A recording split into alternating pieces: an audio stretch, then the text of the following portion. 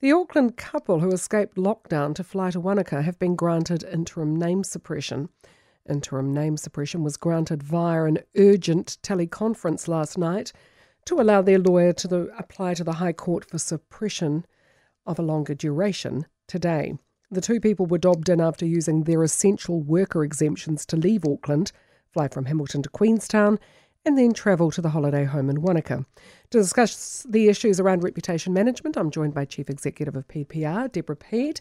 A very good morning to you. Hello, Kerry. How are you going? Okay. What is going on in Auckland? I know. I think people have had a gutsful. So you've had the sisters who drove through the roadblock up north. You've had this couple. You've had the young man who left MIQ and wandered home. You've had the university students fly to Dunedin. What makes one of these worse than the other? Oh, look, I think, all of them are losing the plot. And, it's a little bit like a teaser campaign for the Escape from Auckland movie.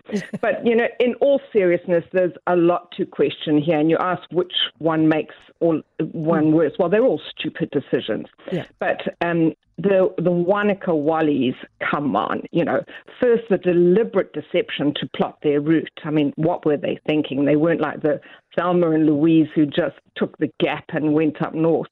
And why the Wanaka Wallies would think that Wanaka would welcome them with open arms, them and their level 4 status. I mean, it's just so bizarre. And then, as you say, that rush through an emergency name suppression and, an after-hours request. I mean, what a display of self-entitlement. It's a little bit like Michael Jackson getting Barney's New York to open after hours for a private shopping spree. Getting the district court to open up or high court to open up so they can get the name suppression. Is it the deliberation involved in making the plans rather than a rush of blood to the head like the sisters or the young man who left MIQ? I don't think he was operating at, 100%. And there was no deliberate deception there. He just went straight home. Yeah, and the difference there was that his mum dobbed him in. She did the right thing. Whereas in this case, we've got people trying to protect themselves with a name suppression, and in the absence of any charges, that raises a big question. And, while there certainly are times when name suppression is called for, especially with celebrities and, people of profile, they get a lot more attention than the person in the street. Yeah. But you have to question the wisdom of this decision when really all it's succeeded in doing is shining a great big searchlight on them. Yeah. I mean, it's provoked massive curiosity, and it's not just their set who know who they are now. It's all over social media. I mean, it took me about 20 seconds to find their name this morning. Yeah, exactly. And you'd think in the days of social media that it's a bit pointless applying for name suppression. Well, it still applies in social media. I mean, we saw, Leo Malloy fall from grace with his naming of Grace Millane's murderer.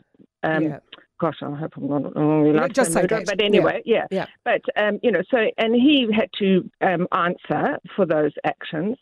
So it still applies, but it's out there now. I mean, the horse is bolted. Yeah. I mean, because there was a long time between when they got the name suppression that allowed, there was almost an entire day that allowed the names to be out there in the ether. And I suppose when you look at the Pacifica mum who was stuck in MIQ, who'd been bundled up, taken away, and it must have been quite a frightening experience for all the family. She apologised to everybody, to all New Zealanders for the breach and dobbed in her own son. And 100%. And then she took responsibility. She did the right thing and was fronting up to it. I mean, these two Wanaka, not only their actions are selfish or self-entitled and egotistical, but the subsequent name suppression confirms all of that and still shows, poor judgment. What they should have done once the story erupted, and of course we all know that an issue is only a problem to deal with until the media find out about it and then it becomes a crisis. But what they should have done is a jolly good old mea culpa. Mea culpa, mea culpa, mea culpa, which, as we all know, is Latin for through my fault. It feels like going to church, but that's what you do. Never, ever underestimate the power of a good mea culpa, one where you take personal responsibility, where you don't try and excuse your behavior, you don't try and shift the blame, you don't hide behind legal jargon or name suppression. And, they should have supplied a prepared statement where words are like we made a stupid decision, we weren't thinking, we regret our actions, we should have known better. They should apologize to Wanaka community for putting their health at risk. They should say that they're going away to reflect on their actions. They should say they're taking some time out from social media while that storm is raging around them. Yeah. They should understand that why people are angry, and they should apologize to their friends, their family, their colleagues. But hiding behind name suppression, I really have to question the wisdom of that decision, unless there's something else going on that we don't know about.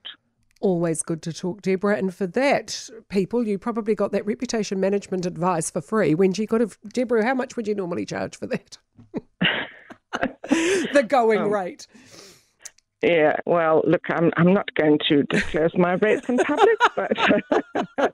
But there you go. You got it for free. Thank you very much, Deborah Peed, Chief Executive Peed PR.